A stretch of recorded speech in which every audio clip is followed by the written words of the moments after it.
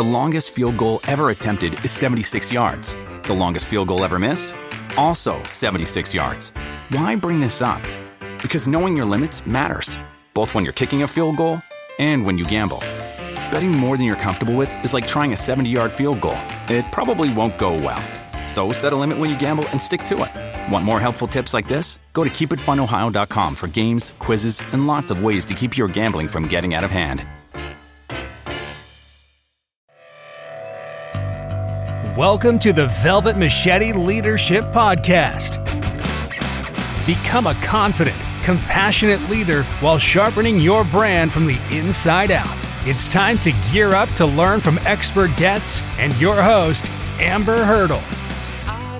Welcome to the Velvet Machete Leadership Podcast. I'm your host, Amber Hurdle, and today we are going to dig into some meatier stuff. Not that our common, basic leadership principles, personal branding, mastering your communication, mastering your engagement. Those are very core principles and the other parts of the Velvet Machete leadership journey. But I think our guest today is going to help us both in creating supportive environments, the second step on the journey, and also ultimately building your influence, which is really the end game for leadership, right? So how do we become Velvet Machete leaders, confident, compassionate leaders? Well, our guest today, Joseph Fung, is the CEO of Uvaro, a tech sales career accelerator, and of Kite, a sales enablement platform purpose-built to provide sales teams with the information that they need when they need it. A graduate of the University of Waterloo's computer engineering program. I'm going to put my pinky up when I say that. Joseph's a repeat founder and CEO with multiple successful sales exits and speaks frequently on the topics of sales leadership, diversity, and corporate social responsibility. He is an active early stage investor who ensures the majority of his investments are into women-led companies. So we love him extra for that. Joseph also sits on the board of Communitech, the Golden Triangle Angel Network, and the Kitchener-Waterloo Symphony. Welcome, Mr. Impressive Joseph, to the Velvet Machete Leadership Podcast. Thank you for having me here, Amber. I'm so looking forward to today's conversation. Thank you for inviting me in. I'm super thrilled. So I'm super transparent with my audience. They've been with me for a long time and they're the most fabulous audience that ever was. So we were going to talk about sales today. And then Joseph and I hopped on and he was gracious enough to listen to some other episodes, being a great guest. We love guests like Joseph. And we really started talking about more of societal and political Why can't I talk today? Societal and political implementations, and how are we having those conversations in the workplace as leaders, and how does that frame us as leaders? How does that impact our personal brand and our influence? So, Joseph, you've been around the block a few times. What has happened in your career through all of this startup exposure that has led you to say, hey, this is really the relevant conversation to have today? It's interesting. I mean, I've run a number of tech companies, and we've always had a sense of, diversity and inclusion being a critical core element of our cultures every single time, and it's driven so much success. And our most recent company sits right in the middle of that challenge. We help people who don't. For the audience who are just listening, I've got the scare quotes. They don't look like stereotypical salespeople, land amazing tech sales roles. And the reality is it's been a tough couple of years. There's a lot of tough conversations. And I'm hearing this not just with our students, our customers, but also with the companies I've invested in, the CEOs, the heads of sales that I chat with. And these conversations shouldn't just be closed door conversations. They really should be much more open. And that's why I think it's really important to have that chat today. Yeah.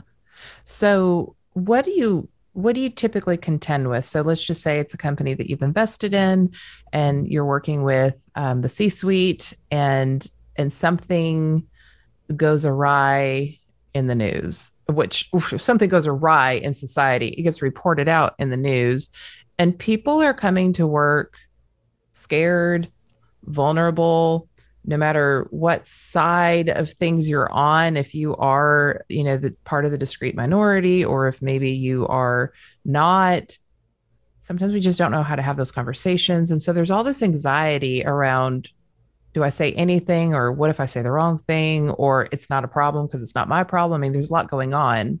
What's your message to those senior leaders? Yeah, it's funny. I mean, when the problem comes up, we tend to see two types of things pop up. I mean, number one is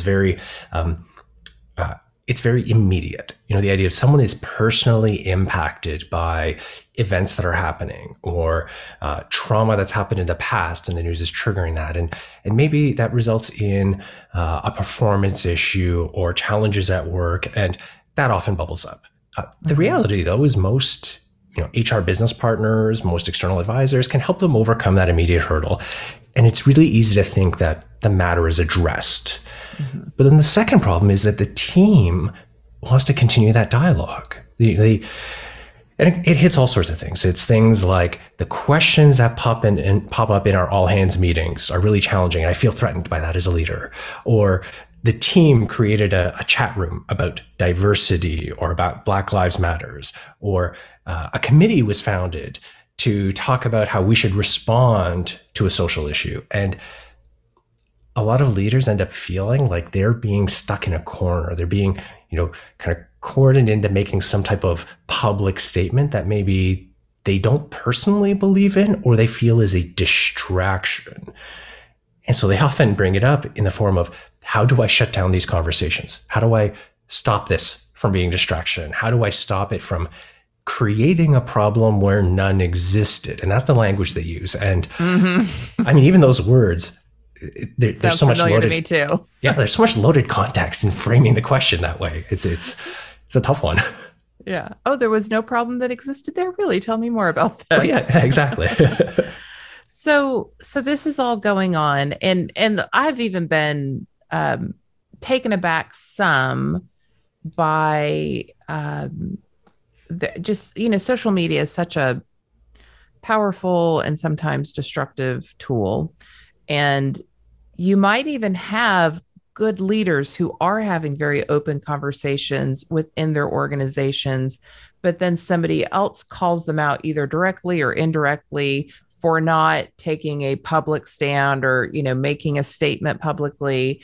How do you suggest that leaders contend with that level of pressure?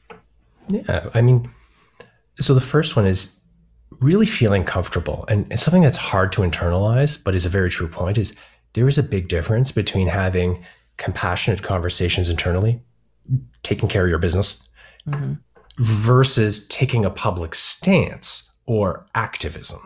So let's split those two up. I mean, I think as a leader, you have an obligation to yourself, your employees, your shareholders, everyone involved, to take care of your business. Yeah. And that idea of activism, though, there's so many different stances.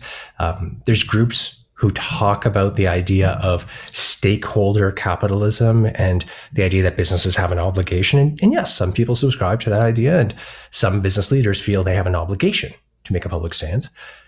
But a private company is a private company. It's your choice. There's no responsibility. So yeah, somebody calls you out on social media and says, why aren't you taking that stance? You're totally within your right to ignore it, to respond, to say we handle these things internally. Not every leader is going to like that. There'll be some people who hear me say that and don't agree with that for a variety of reasons, but it's okay for them to make that choice, and it's a personal journey. The part is you can't confuse that desire to not be an activist. You can't confuse that with not taking care of your business. You still have to do that. Yeah. And typically if we're looking at it strictly from a business perspective, the largest investment a business makes is in their human capital in general. I know that's not every single business. Amen. So it goes back to, are we handling might not be the right word. Are we taking care of our people? Because if we take care of our people, they're going to take care of our customers. End of the day, that's at least my belief and the belief of the people that I work with. So let's break that down. How do we take care of our people? I'm a leader.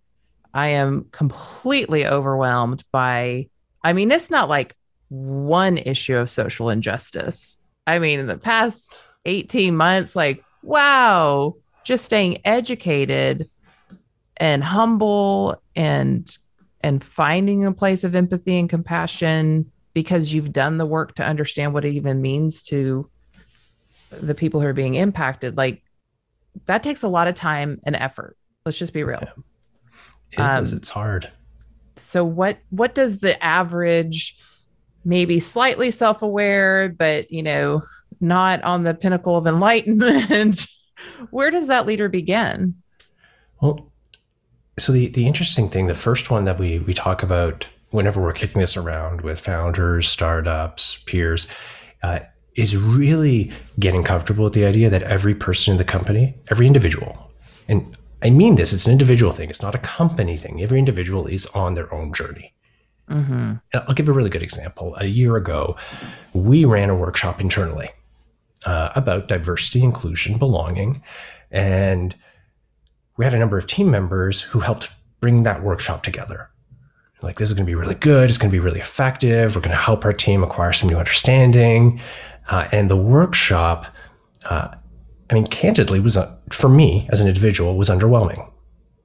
It felt like an hour of talking, reading through slides and walking through definitions. And for myself and for some of the team members who contributed to pulling this together, it felt like a big letdown. It's like, wow, we haven't really moved the needle. But when we went back into our feedback surveys, we were really quite surprised at the number of team members who came back and said, wow, I learned a lot of things I didn't know. This equipped me with new language. And it was very humbling, even for ourselves who take pride in what we're doing, to recognize, hey, every person in the organization is on a different point of the journey, even me as the CEO. And we need to be ready to meet the team where they are. And recognizing that you yourself have a journey, but also everyone around you has a different distance to go, it's a tough one to internalize, because we're used to trying to create a culture, and we use single. Like we don't talk about cultures, we say a culture. And everyone's got a different stage in their journey. So how do you know at what point you need to address what? Because I think, at least with some of my clients, I got a lot of requests last year of, do you know a diversity and inclusion consultant we can hire?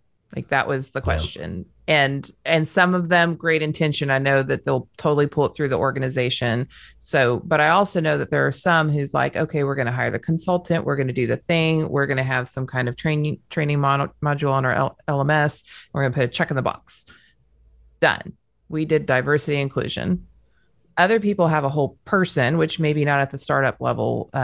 Do you have an actual, VP or director of that? They could get a little more granular, but we're a startup. We're flying by the seat of our pants, not a lot of systems and processes, because those are going to change every single day. And now you're asking me to not only put some kind of system or process together for this, but meet every single person where they are on the journey. How do I do that? We talk a lot about being a compassionate leader. I think step number one is being compassionate with yourself. Yes. So you're not going to finish this. I think a lot of people approach the topic and they ask that, hey, is there a consultant? We need to do a DIBS project. Well, It's kind of like saying, we're going to do a finance project. Now I'm done my finance. There's no more finance. It's something you have to keep doing, and it gets easier. And as your business evolves, you have to put up new systems and new processes. And if you do it well at the beginning, it's easier later. You don't have to do that housekeeping. And so no matter how small you start, kind of like that finance thing, like get your receipts out of the shoebox and start doing something, even a small step. It's the same kind of thing. Like if you keep your house cleaning done earlier, it's easier. So the two things we usually start as a starting point, we'll talk about, you got to tackle the leadership question. HBR had a recent article that summarized it really well. I'll share you the link so we can put it into the notes. Sure. On how leadership teams can assess their own inclusivity. Ooh. Everyone loves frameworks. Frameworks are great. It's like a self-assessment. You can go through, you can say how great. every team I've passed it to, they come away with new learnings, myself too. And as a team who takes pride in what we've accomplished, all of us had something like, oh, we can get better at this. That's a good, helpful check for where your leadership team is. And then I think the second thing is helping your individual contributors kind of right align the activity. One of the things that I've seen, this is particularly in startups, and it's been a challenge to watch. Whenever the topic gets brought up, especially in a team where it has not been a topic historically, there's so much enthusiasm and so much passion. You kind of get this whipsaw effect where a team that's normally had no conversation suddenly wants to talk about everything. And that's a real challenge, especially for the leaders. So we talk a lot about helping people emphasize a culture of temperance as opposed to extremism. Like, we're going to have some conversations. There's going to be some learning. This isn't about going from 0 to 100 instantly. It's about helping people on their journeys and keeping in mind we're all trying to pull in the same direction. We're all fighting to be better. And if the leadership team keeps kind of hammering that message about temperance, that helps bring everybody together.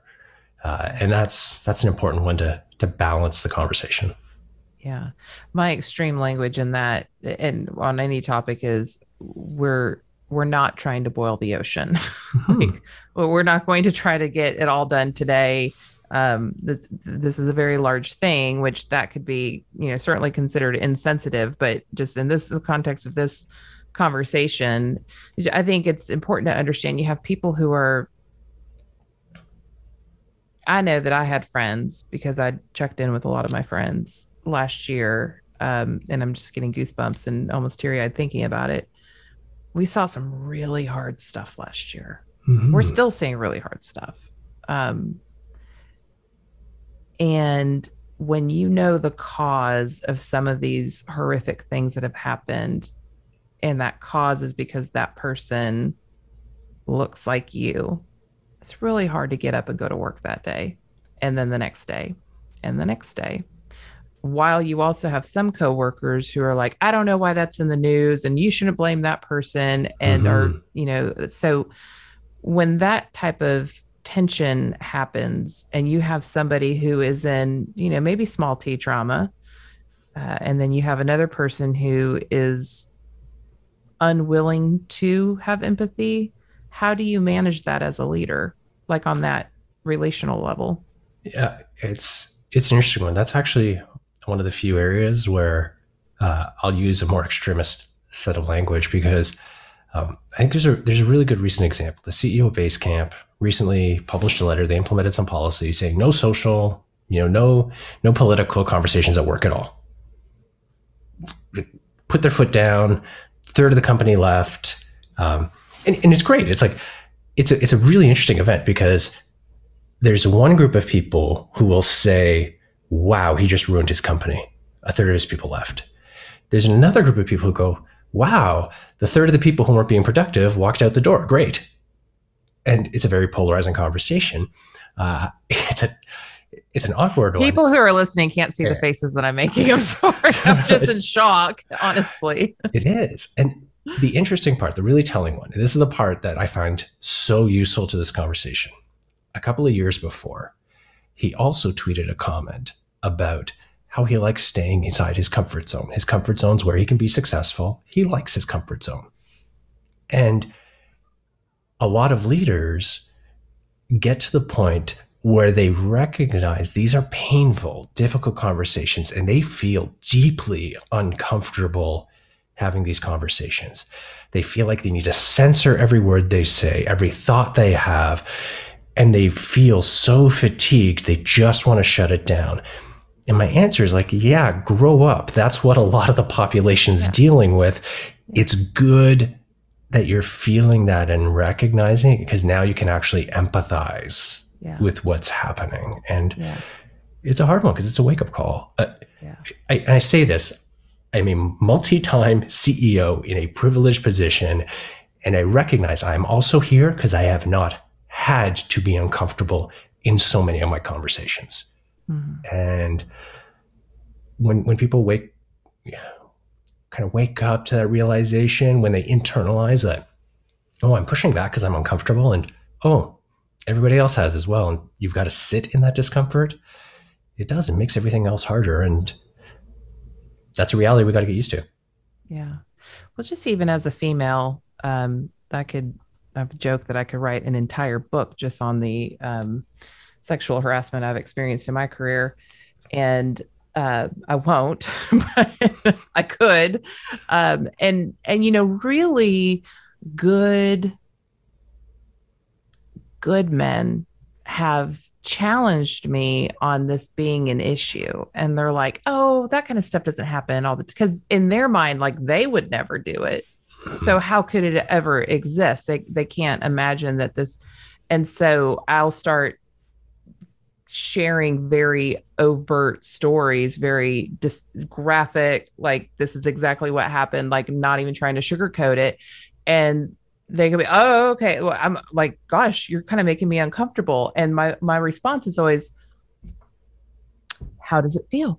That has been my experience. So I'm so sorry to disrupt your comfort zone. Like, can you believe me now that this is really a thing? And like, obviously I'm kind of have the attitude as you. I'm a privileged, white woman who has a lot of an easier time getting through life than others. So I can only imagine the frustration of people who aren't allowed to be heard. Sorry, that was my little soapbox moment. So we've talked about, okay, we need to assess our organization. Mm-hmm. We need to understand that there are people who have never had a conversation like this before, to people who think that anything you do is not enough because they're ready to conquer the world. So we got to meet everybody on the journey. Coming up with a framework that fits for the organization that they're in, again, based on where they are on the journey or what space they're in. Helping people move along with a culture of temperance, having a intolerant attitude towards anyone who wants to shut a conversation down. What else are we missing here? What else can we add to this formula? The one big thing that we end up speaking about is it's a fantastic framework. It was passed to me by a past mentor called Healing the Leper Organization. Yes. And I mean, the title of the framework on its own doesn't necessarily age well. I mean, leprosy, Hansen's disease, the analogy does hold up though. And for leaders who are who are uncomfortable with these conversations, they want to stay in a position of comfort, I found this framework's been really helpful. The condition is really caused by a breakdown of nerves and communication.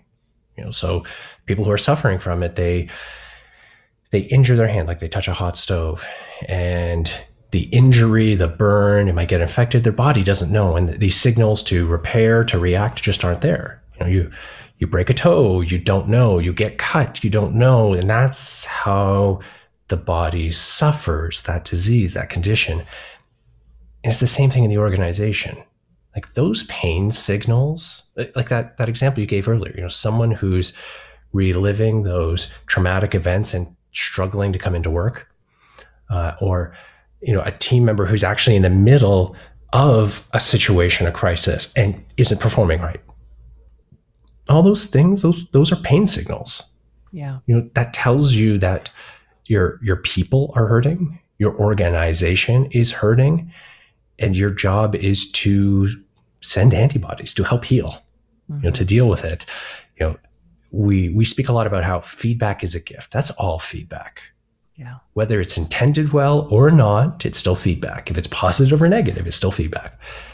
And if you shut down those lines of communication, those injuries fester, they get worse, they develop, and ultimately your organization rots from within. And as leaders, we've got to get really comfortable with hearing that feedback, even if the shape of it's uncomfortable. I love that. Example of leprosy. That's a pretty powerful one.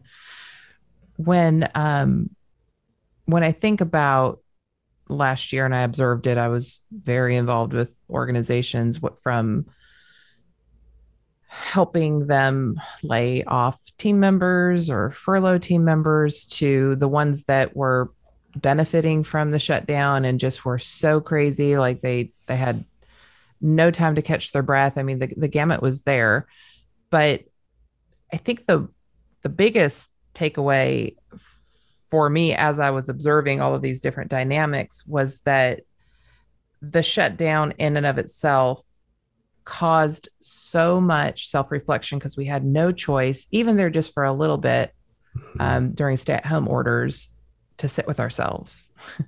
And there was Team Tiger Show, whatever that was called. That's how they spent their time, like Lay's potato chips and the Tiger Show. And then you had the people who really did some work. So I feel like coming out of this situation, and I know we're not there yet, but with half the United States vaccinated, hopefully we're getting close. I feel like there's a different posture. There is a deeper awareness of a need for healing.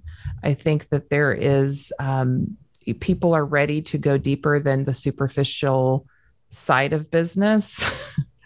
So leaders are going to have to be equipped to get in their feels a little bit. I don't know another way of saying it. Joseph, you're in a lot of different companies. So what are your thoughts there? Yeah, short answer is yeah. I think one of the challenges right now is a lot of news is about recovery, about reopening, about this positivity. And most business leaders I chat with recognize that there's certain rules of engagement that have changed in the way business happens. Like work from home is a bigger thing now. Remote work is a bigger thing now. We see it right now. So just a couple of, for those who don't follow the stats, I'll give a couple of reference points. That'd be great. We focus in sales. We crawl a lot of sales jobs. Pre-pandemic, so January, February last year, the hundreds of thousands of sales jobs we tracked, less than 5% of them were flagged as remote friendly. Yeah. Now it's upwards of 40%. That's a big shift. Mm-hmm. And so although there's a recognition, there's rules that have changed, the general zeitgeist still seems to be a return to work, a return to the way things were. And the reality is there are groups and communities for whom the equation is never going to return. One example is youth. So young people, recent grads. In May last year, the number of job openings available for recent grads plummeted by 70%. Mm-hmm. Okay, we all know this. No young person has a job right now. They couldn't go into work as a barista. They couldn't be a bartender. Companies weren't hiring. Now, if you follow the press, they talk about a rebound. Things are rebounding. They're recovering. Great. They went back up 7%. Mm-hmm. That's not much of a rebound. We take a look at immigration rates. They've plateaued at a new lower norm. That means there's cultural communities that are going to feel smaller. There's families that are separated. There's just, business is going to come back to the way things were in some ways, but there's some communities where the new reality is very, very far from what it was. Mm-hmm. So this is not necessarily on the topic that we're discussing, but what do you think is going on right now in terms of employment? Because, to your point, I think the last time I tracked it, we used to pull the report from the U.S. government every month, and there was 0.8 people available for every job. Like everybody had a job who wanted a job. Mm-hmm. And then we went to this whole different dynamic where everybody needed a job. Since we're going back and things are returning to normal, what is the disconnect between, why is it only 7% up? If it went down 40, we're only back up 7. What's happening? So, there's a couple of things. Unemployment rate, the steady state now, is about double what it was pre-pandemic. So let's anchor on that. Unemployment skyrocketed and it came back down and leveled out, but it leveled out at about double what it was. Mm-hmm. That unemployment rate also, caveat for those listening in, I'm not an economist. I follow this stuff because it's our business. I'm not an economist though. And there's tons of data and studies that talk about people opting out of the workforce. People who just gave up. They job searched for 6 months and now they're like, I'm just not working anymore. I'm not looking anymore. And so the total labor pool has actually shrunk. Yeah. And that means that an unemployment rate is actually understating it. And then the reality is companies change their business. Like a lot of restaurants now are relying on more delivery, which means they're employing more Uber drivers, but they're employing fewer servers. And the actual makeup of the work needed has definitely evolved. There's a lot of companies who thought they needed on-site full-time people to accomplish work. And this forced them to change, and they realized, hey, we don't have to go back to the way things were exactly. And that's impacted marginalized communities more than others. Yeah, absolutely.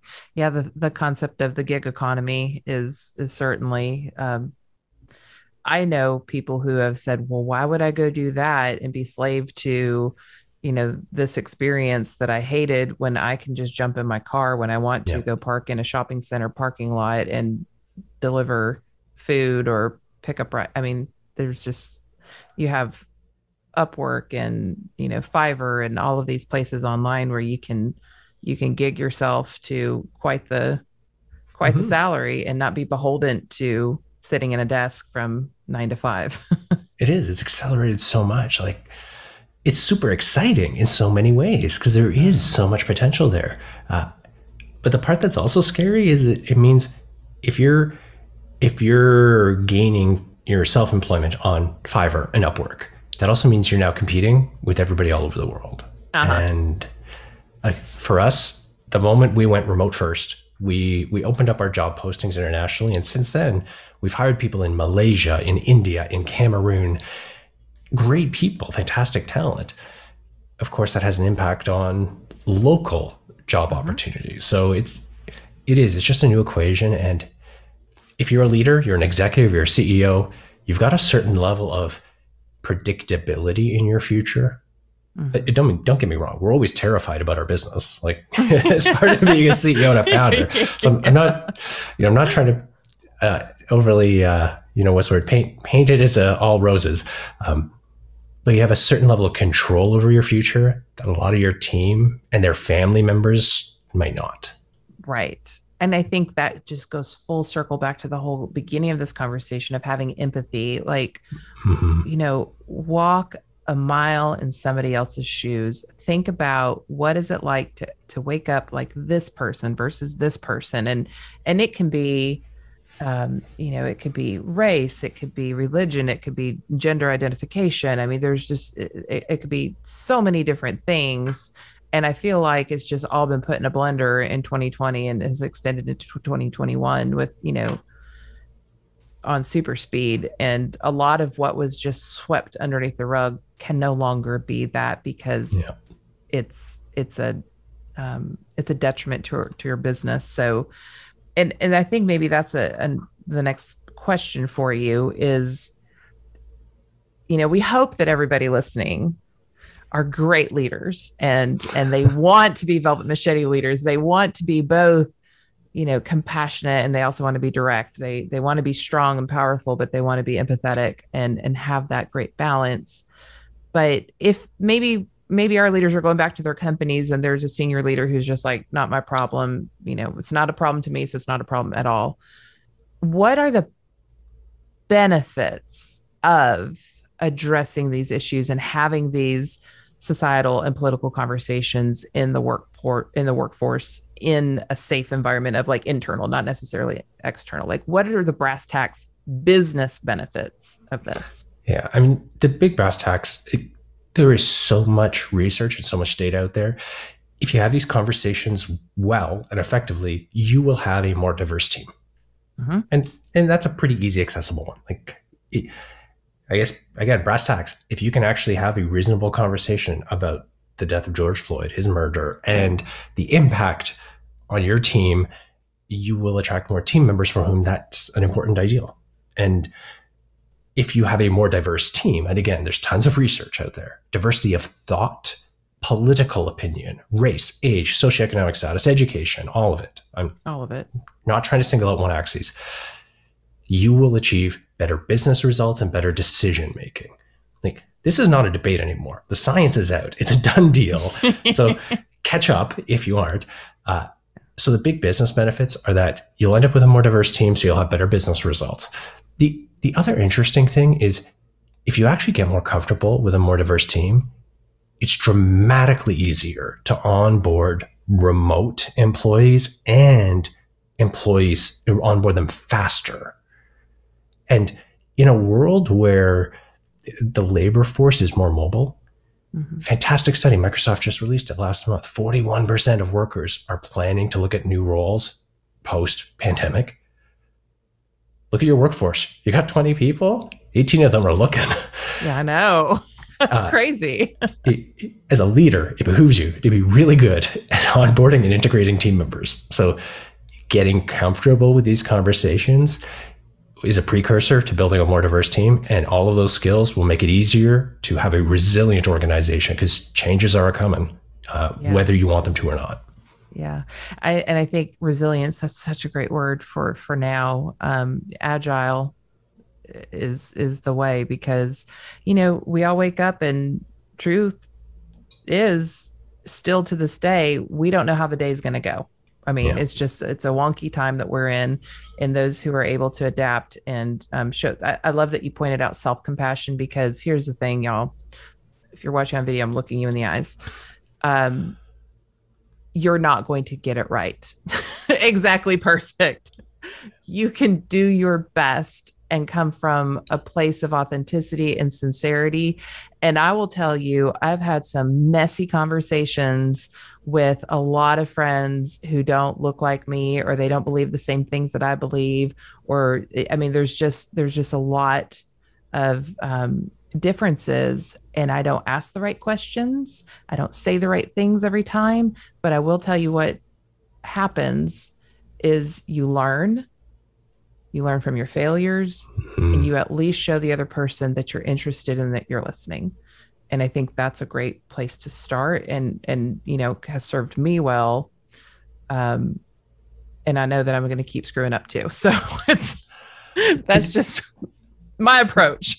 We're sitting here kind of like two voices on a podcast telling people how they got to run their businesses. And it's true. Like, we're going to screw things up too. And I struggle with it. Like, 2 young kids and all of the remote schooling is literally this morning, I almost lost it. And I had to sit down in my closet because I felt like I was failing as a father, as a parent, trying to hold it together. It is so hard. And all I can do is reflect and say, hey, well, if I'm dealing with that and I've got the benefit of having some control over my destiny, how's my team going to be struggling with it?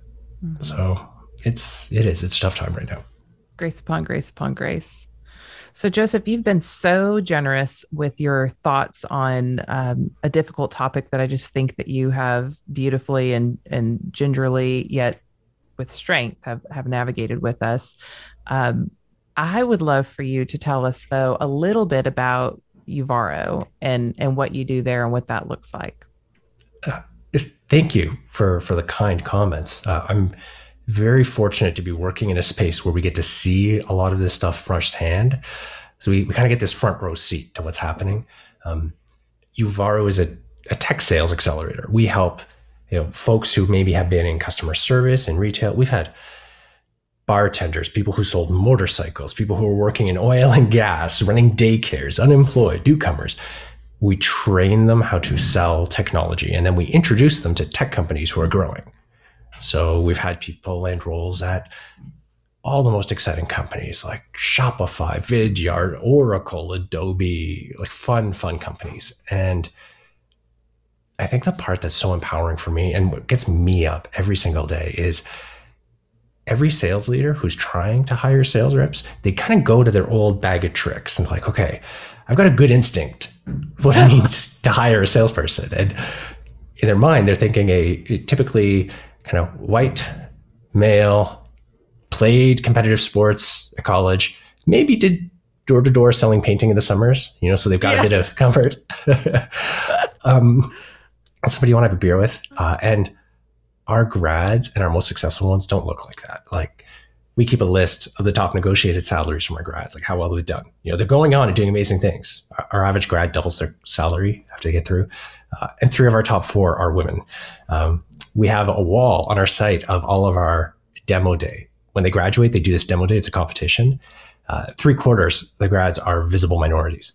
It's a very rewarding work. And every day we get to help people launch amazing new phases of their lives. And that's fun. That is so cool. Yeah. I was, before we started recording, I told Joseph that I was looking at the YouTube videos and his website. And I think there's a lot to learn there, whether you want to leverage finding talent, or if you want to be trained yourself as a sales professional, or if you really want to just look at a company doing things right. So I think there's a lot we can learn from our peers, even if we're not interested in the outcome of what that business does. So, Joseph, I always ask our guests before we wrap up if there's any parting advice, just like a nugget of wisdom that you can leave with people as they're getting off the treadmill or off the on-ramp or whatever they're doing while they're listening to this. Hopefully they're not in their car watching this on YouTube.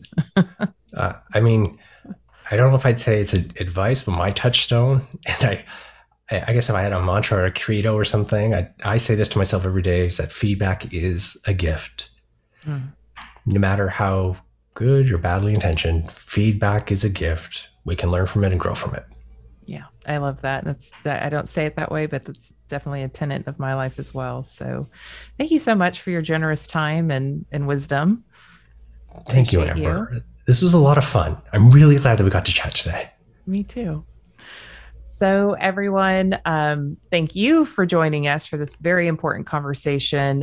As always, I love to hear from you, whether you're leaving a comment on YouTube, or I know many of you just like to email me directly. Please let me know how this has impacted you, and maybe even take it one step further. What's just one small step that you're going to take in your organization to start this process where you can have these conversations, as uncomfortable as they might be at first?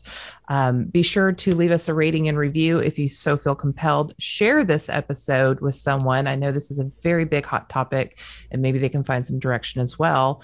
And then other than that, I will see you on the next episode. Thank you for tuning in. Mentioned resources can be found at amberhurdle.com. Be sure to leave a rating and review in your favorite podcast app, and subscribe so you never miss an update. As always, thank you to The Coup for our intro and outro music. See you next time.